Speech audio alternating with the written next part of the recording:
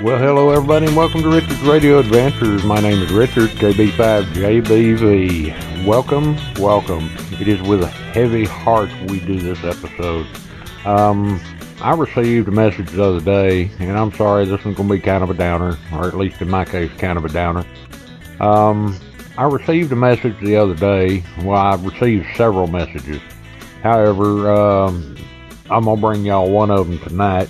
It turns out that Hamcom, which Hamcom is like our local Hamfest ARRL West Gulf Division convention, all this good stuff, has gone to meet its maker.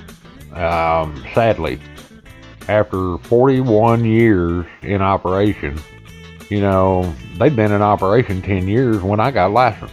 Well, somewhere thereabouts. And I do remember fondly my first visit. However, the other thing that's really disturbing is that Hamcom was the 5th largest amateur radio ham fest. Tailgate, all that good stuff. It was the 5th largest. Now, number 5 might not seem like a lot to y'all, but you look at Dayton being number 1. I think Dayton's number 1. Y'all correct me if I'm wrong. But, these things are starting to drop by the wayside. 41 years, man, and now they're gone. So, let me give y'all part of this. Y'all excuse me, I'm cold reading. I've accused people of doing that on their shows, and unfortunately, I did read it fully a couple of times the other day. However, it may suffer at this point because I kind of put it on the back burner for a few. It starts out like this.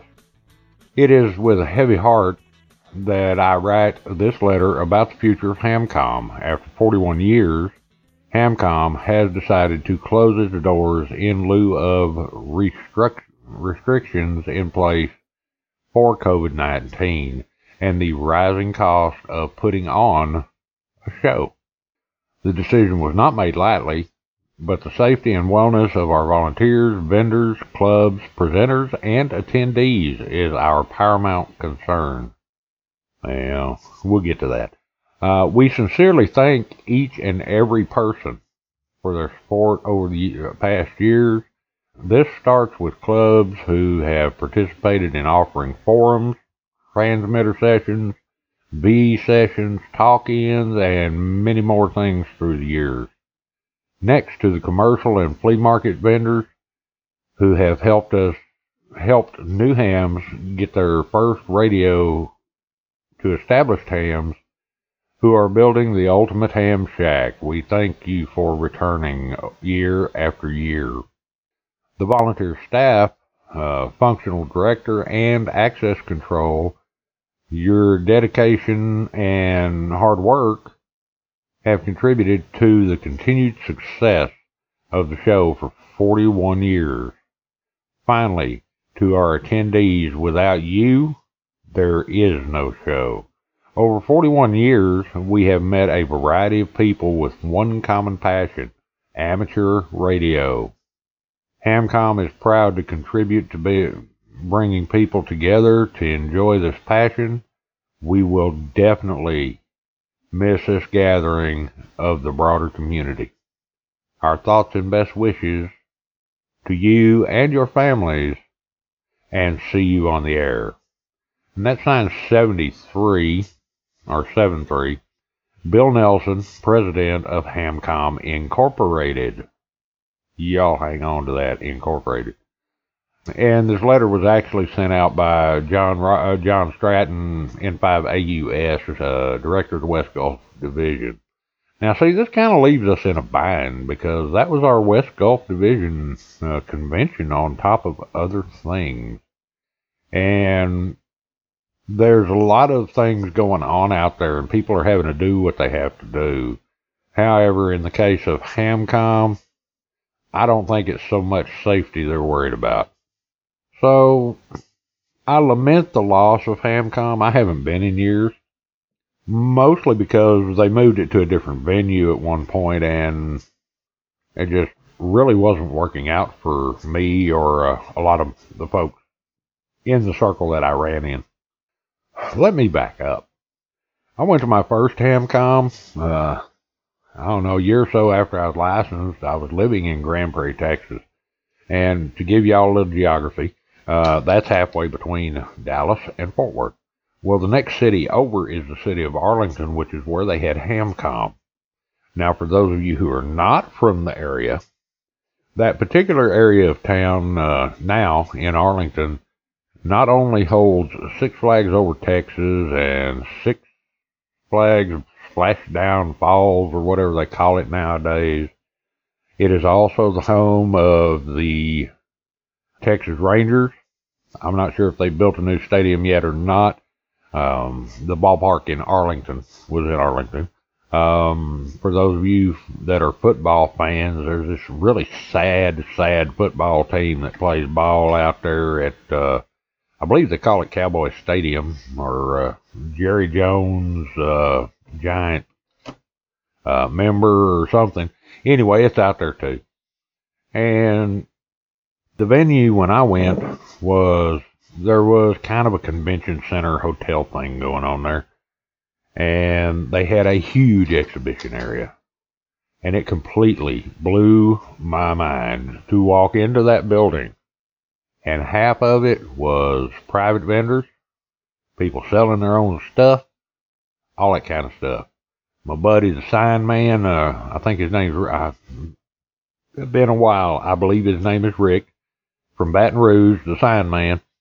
He was set up at the door, and you go in and went up and down and up and down and up and down aisles. And there was just all kinds of fantastic amateur radio stuff laying there. And then you walked over in the other side, and you got to see the future of amateur radio. Brand shiny new rigs, just everything. And it was a 3-day event. And quite honestly, I don't think you could do it all. But they also did things like the Wooflong out there at midnight on, I think it's Friday night. They had a dinner. QCWA had events out there. It was really a big deal, a huge deal for all of us in this area. Now, as I said geographically, where they were having HamCom at that time was right in between, like halfway between Dallas and Fort Worth. Now, you have to understand the way things are around here. 100 miles in any direction, we would have radio operators coming in. We had radio operators coming in from all over the country. But you could be guaranteed most of the guys within 100 miles were coming to HamCom. And when we talk about 100 miles, y'all whip your fat maps out. I keep y'all's geography going on. That's what I'm good for anyway. All right, so the geography comes down kind of like this. Dallas and downtown Fort Worth are 35 miles apart. In the North Texas area, what we call the DFW Metroplex, some people will just say Dallas County, Tarrant County, but some people will even say that it is the, 6 counties, as much as 6 counties, which would be Dallas, Fort Worth, Dallas, Tarrant, Collin, and, Denton County, and then it's further south around Waxahachie and stuff. But even within 100 miles, we're talking an hour's drive. Well, okay, a little over an hour's drive. But within 100 miles, we had Tyler, Waco, down towards the southeast, I'm not real sure, and out east, I think it's Eastland, Wichita Falls, and even a huge swath of the Oklahoma border. I mean, Ardmore and, I can't remember the other place.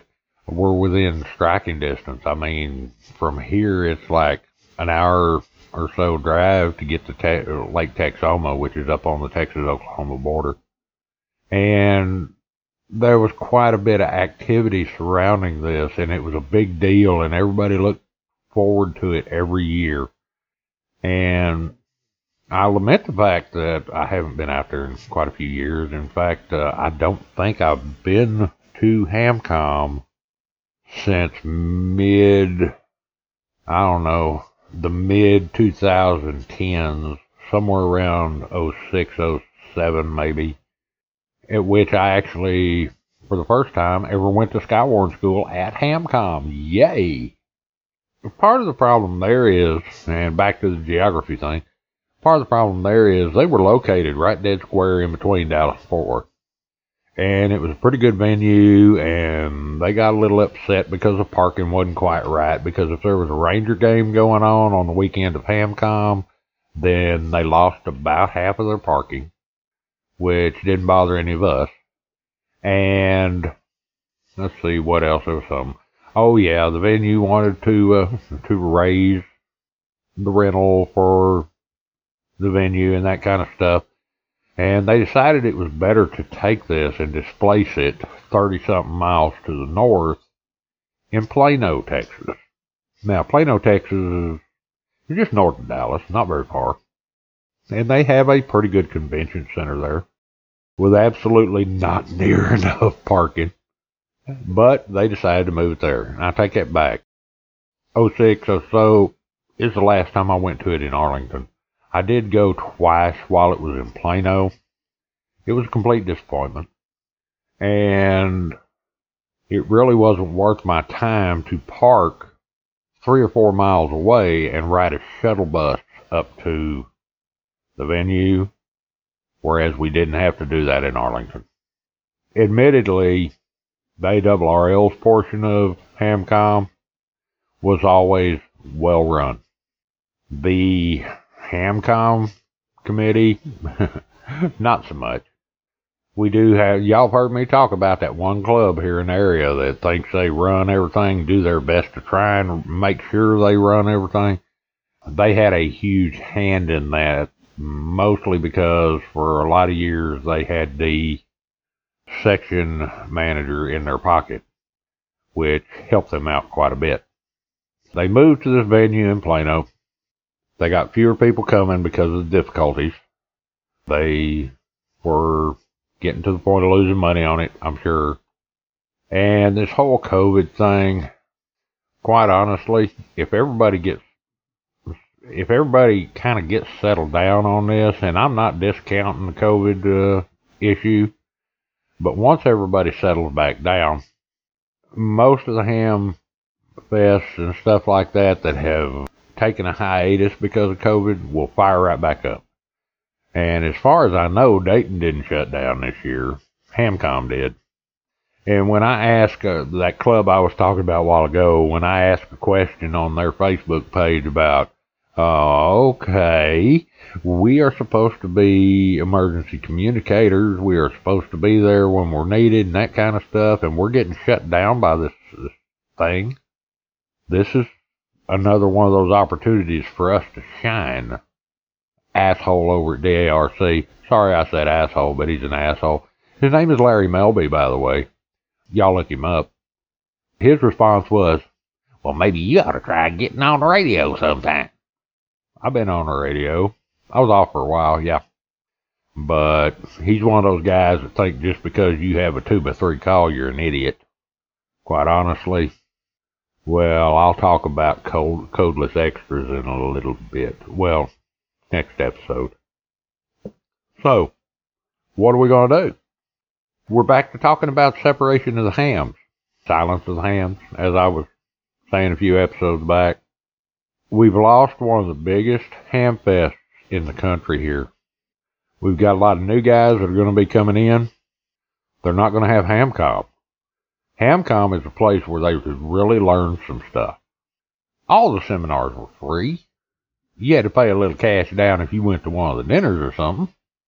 Wuflong was free. Where are they going to go to deal with the evil QRM? And it's beyond me that they could let something like this die. Make it smaller.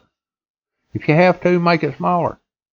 Another big concern I have is how far am I going to have to drive to go to a league convention?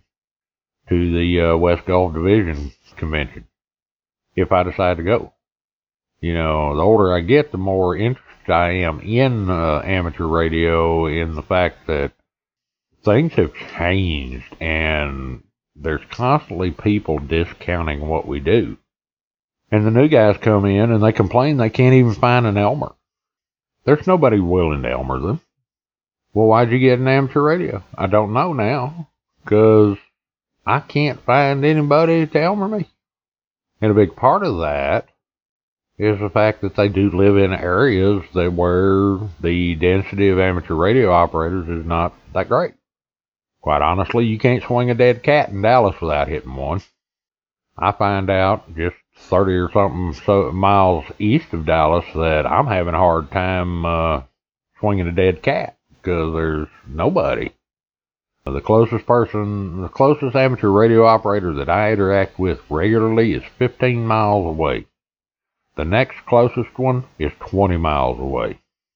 And I don't even talk to them guys on the radio. I chat with them on Facebook. The closest one I actually talk to is 60-something miles away in Tyler, Texas.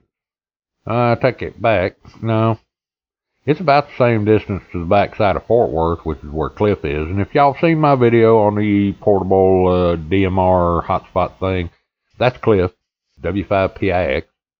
I said I was going to make him an internet celebrity. I talk to guys at Waco, Waxahachie, you know, guys I'm probably never going to sit down at coffee at. But that was another benefit of Hamcom, because you could talk to people, even people that lived across the country, and you stood a good chance of sitting down at coffee with them. And now it's gone. See, we're not taking care of amateur radio the way we're supposed to, the way we should. If we want it to survive, we have to put something of ourselves into it. Oh, crap. I really want to talk about this only because I feel that I have enough for 2 separate episodes. But it's just, there's such a lack of regard for the amateur radio service these days. Even by the operators. Woohoo! I'm gonna get on there and win me a contest. Woohoo! I'm gonna get on there and get me some QSL cards. Yeah, okay. I'm a certificate chaser. I love my little certificates. I really do. But I don't chase them actively. I call myself an occasional or passive DXer, occasional or passive certificate chaser. Those of you that have been to the website have seen some of my certificates and stuff because I have a page over there with it. If I find the rest of them, I need to find my 10 cat because I need my 1010 number. But if I find the rest of them, I'll get them posted over to the website. You know, website's all about Richard. Show's all about y'all. And that's the way it works. That's the thing. The Elmering thing. We've lost our way. And we think because the technology is hard to understand that we can't keep up with it. When there's amateur radio operators out there all the time that are pushing the edges of electronics to an extreme. And quite honestly, I don't have a recent example of that, but I do know that it hadn't been too many years back. There was an amateur radio operator. He was a doctor, and he was looking for a way to kill cancer cells using RF energy. And I really don't know how far. I really haven't kept up with that research because I got too much on my plate right now. But the premise was you inject it with some metal. Inject the cancer cells with some metal. I'm not sure what it was. I think it was partially gold or iron pyrite or something to that effect. And then you bombard it with microwave energy. Now, this wouldn't be important if it was a regular doctor, but it was an amateur radio operator. And by doing that, you could kill the cells without killing the patient. And the last time I checked up on it, it was doing pretty well. So once again, we wandered off on a tangent. Y'all know I'm good for that. But the whole point is, if Hamcom can go, Dayton can go. Dayton can go just as easy. But if we can lose a large one like Hamcom, then we're in danger of losing the others. So y'all do what y'all can do to get out there and keep those going. And remember that if we don't maintain the amateur radio service, it will start to shrink. As it starts to shrink, we're going to lose places that have the abundance of information that the new guys need, that these large hamfests have. And it's just a matter of the whole thing slowly collapsing because we end up with so many people that feel that it's just a hobby. And it's not. And anytime y'all want to test me on that, go read Part 97 and then send me an email. Plain and simple. We're here for a reason. And I'm sorry, I'm tempered a little bit by something else that's eating on me, and we're going to do that in next time's episode. So let me see what the old clock on the wall says here. Still got a few more minutes. Maybe I can hop up and down and do a little dance, cuss Norman a little bit. We are currently looking, well, we're going to have a look-alike thing, and we really need to find someone who can take the place of Gnewton. Y'all may not remember Gnewton, and I will have to find a picture and get him up on y'all's website. He was a co-worker and or distant relative of Norman. However, he suffered an accident in the last move when we moved from Mesquite out here to Terrell, Texas. And unfortunately, we had to lay him to rest. However, I find myself missing Gnewton. I do have new staff here. I have the food dog's been around. She's been around for a while. Ganesha joined us a few months ago, and he's been hammering away at doing his job. I'm really not sure why he keeps holding out his open palm to me, but I'm sure there's something important about that. So we've talked about Hamcom. Oh man, you just don't know. We're going to miss it here. And good Lord, they'll probably end up having a convention in Houston or Baton Rouge or or all the way up Oklahoma City. Holy cow. That's a long drive from here. It's about twice the distance of Lake Texoma I was talking about earlier. But we will figure it out. Once again, y'all go out and propagate the hobby. You have to. We have to. Because something like this COVID thing, I understand that everybody is absolutely scared to death over this. I've read 3 different books. Well, 2 different books. I'm trying to find out if there's a book for the 3rd film that I was trying to look into. If any of y'all know where I can get an audio copy of 28 Days Later, I would like to give that a perusal. The other 2 are World War Z and The Stand, and you really don't get the most out of those 2 unless you actually read or listen to the book. So that'll give y'all a little direction. With any luck, in a few days it'll be 2021. And if things work out the way they should, we'll have a better year. But until we see how it's going to turn out, we need to cover our butts. So with that, I'm sure this is going to be a short episode once I get it trimmed down and all that good stuff, because there's a lot of stuff in it that needs to be on out of there. I know y'all get tired of hearing me breathing for sure. And with that, I'm going to go ahead and let y'all go for now. Y'all have a great, great New Year. And we'll come back and bother y'all later. I'm Richard, KB5JBV. We gotta go.